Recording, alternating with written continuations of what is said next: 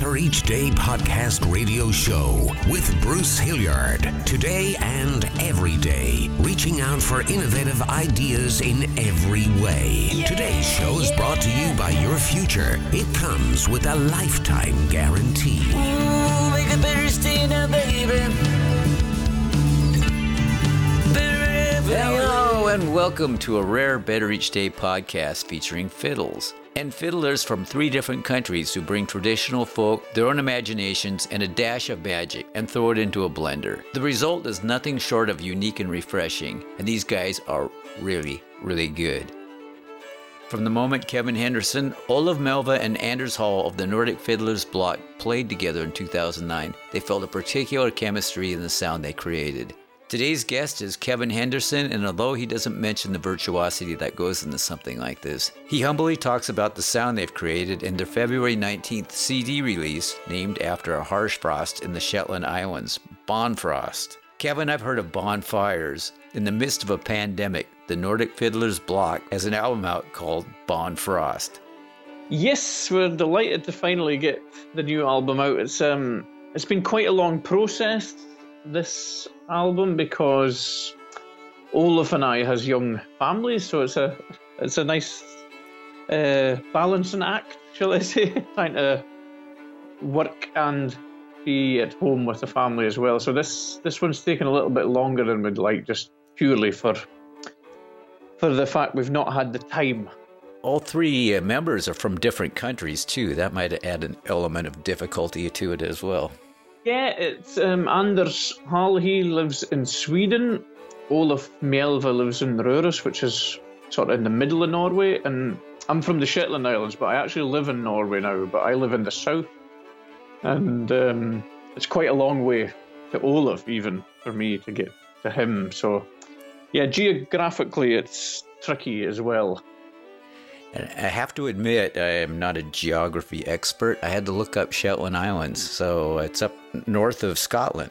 Yeah, it's the most northerly part of Scotland. And we used to belong to Norway at one point in time, to about the mid-1400s, when we were actually loaned to Scotland as part of a wedding gift at the time. But we never got given back to Norway, so we became part of Scotland. But yeah, it's quite a remote place, very small group of islands, beautiful place. But our culture, I suppose, is heavily linked to Scandinavia, even though we belong to Scotland.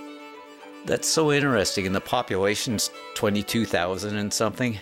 Yeah, that's right, but just around 22,500 roughly. But it's made up of many small islands, so some areas is quite remote in Shetland. And the main town, Lerwick, is about 9,000 people live there. So it's not a big place. So you guys are partly traditional and partly throw the rule book out the window and invent your new stuff. But do you think having grown up on an island kind of adds to traditional things? Because for some reason it seems to work that way. Yeah, I guess we started out with our focus being the traditional fiddle music of each place, but we sort of developed and changed our ideas over time, as every band does, and we've written a lot more of our own music. But I think we've always made a point of doing the traditional thing as well. And we're all very proud tradition bearers, I suppose, of our each fiddle style. And I think you have a point about like growing up in a remote place. A lot of the traditions and that takes a longer time to die out, I suppose. Yeah, I'm up in the Seattle area, and they've said that about Seattle for a long time, and I don't know why they say that, but some people still go by it, that we're remote enough. You know, if you go to the East Coast and you ask somebody that doesn't know too much here, they'll say, oh, Seattle, that's up by Alaska. Well, no. There's Canada that's in between Alaska and where I am. Yeah, I even come across people in like the UK that doesn't really know where Shetland is. There's a lot, I think it's in the Western Isles of Scotland, and I don't know why that is. I don't know, maybe it's a good thing. Yeah, that's true.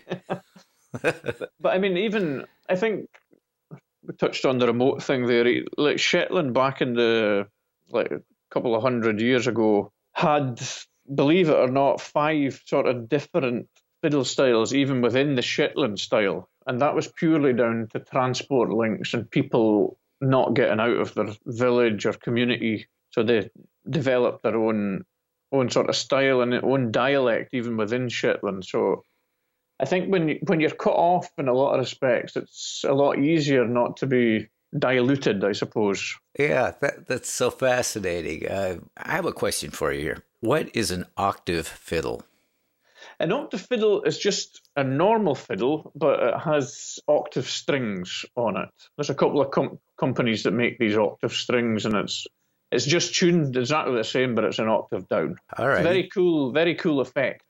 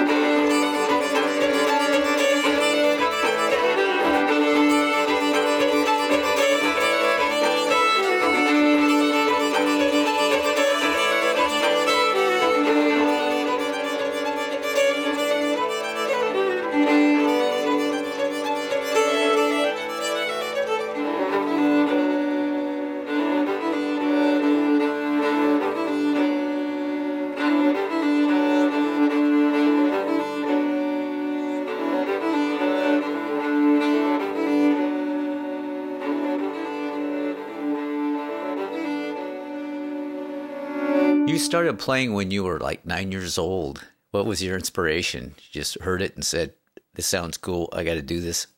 Well, Shetland has a very big fiddle tradition. The fiddle is the most predominant instrument in the tradition, but I suppose I really got introduced to it through my grandfather, who was a huge fan of fiddle music. And that's what kind of inspired me to start on the fiddle. So I guess I have my grandfather to thank for the fiddle interest. My ancestry comes from Scotland, and I really don't know much about it at all. I was born over here, but I have pictures of my great-grandfathers wearing kilts. Yeah. And swords, of all things. So yeah, cool. I know. He can't get on an airplane with that on anymore. No.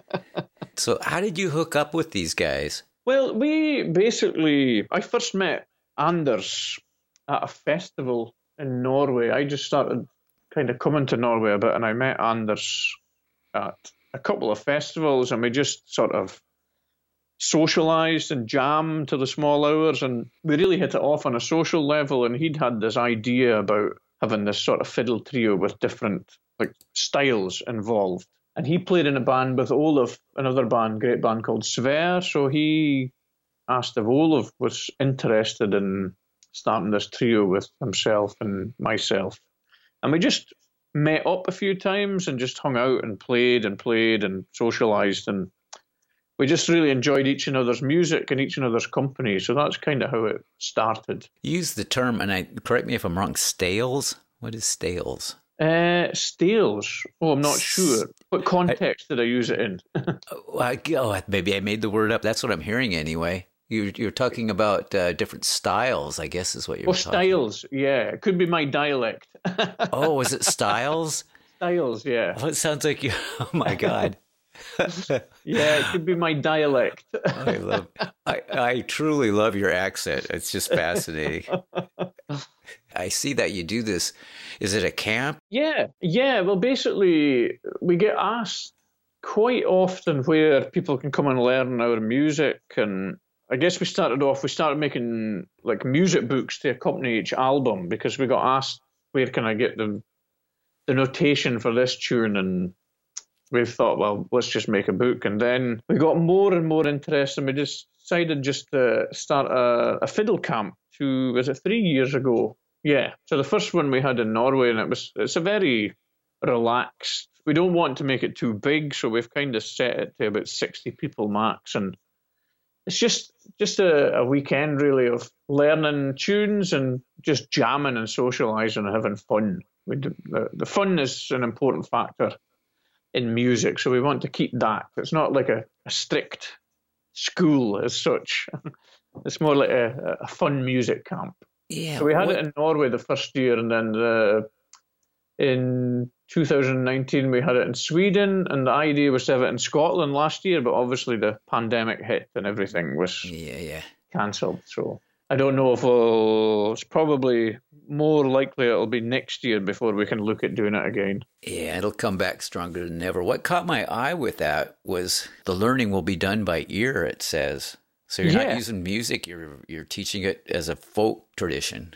Yeah, it's quite common for to learn by ear at a lot of these traditional folk music camps and that. I mean, that's how it was done back in the day. It's like an oral tradition, I suppose. So, I mean, music's a lot more than just learning from a sheet.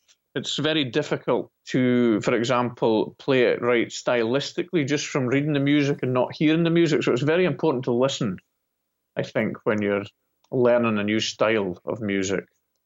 It's the same, if I went to play whatever, jazz music. I'm not a jazz musician, so I wouldn't sound like a jazz musician with all the embellishments and everything. But if I went to a workshop on jazz fiddle, I'd get a better insight, I suppose, with the little things stylistically.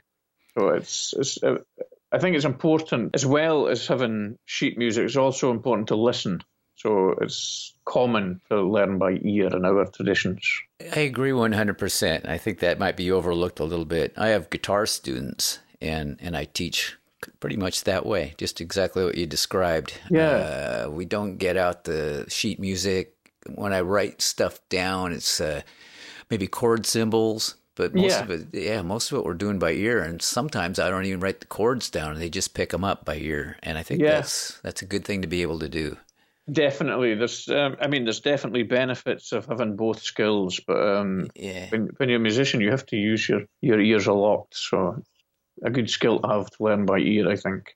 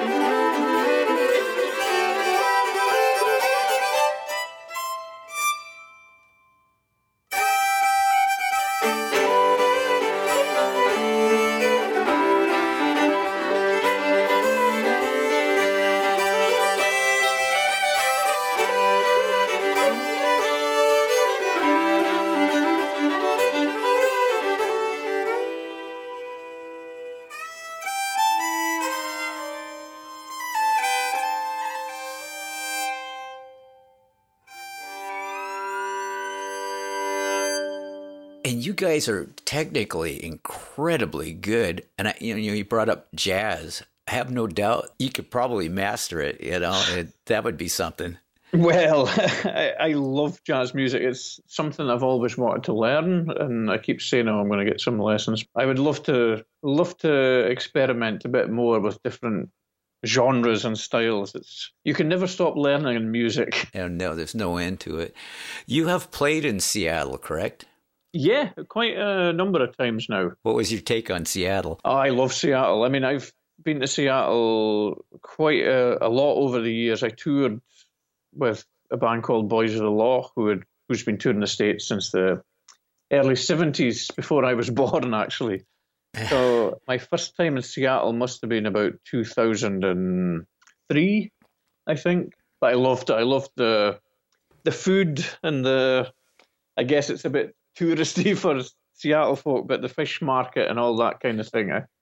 Amazing atmosphere there. I really, really like Seattle. Oh, you went to Pike Place Market? Yeah. I try and go there every time I'm in Seattle. You're familiar with Starbucks coffee, aren't you? Yeah. Okay. The very first one was at Pike Place Market. Yeah, I've actually been in. It said it was. There's a plaque outside the door, if I remember. It said it was the first one. Yeah. All right. Well, Then I won't be a tourist guide when I grow up then. Kevin, I want to thank you so much for your time, and your music's just incredibly good. Thank you very much, and thanks for having me on the show. And follow all the instructions. Wear your mask, wash your hands. Yes, I do indeed. Okay, and we'll be better soon. Definitely. All right, well, you take care. Cool. All the best. Cheers. Make it better, stay now, baby. Oh, better in every way.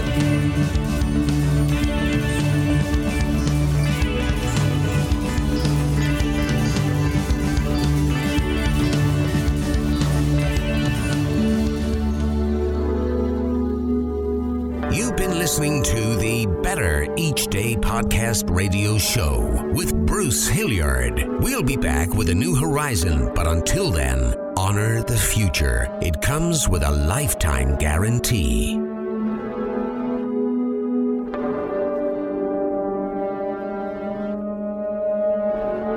And we're all just trying to make the next day a bit better.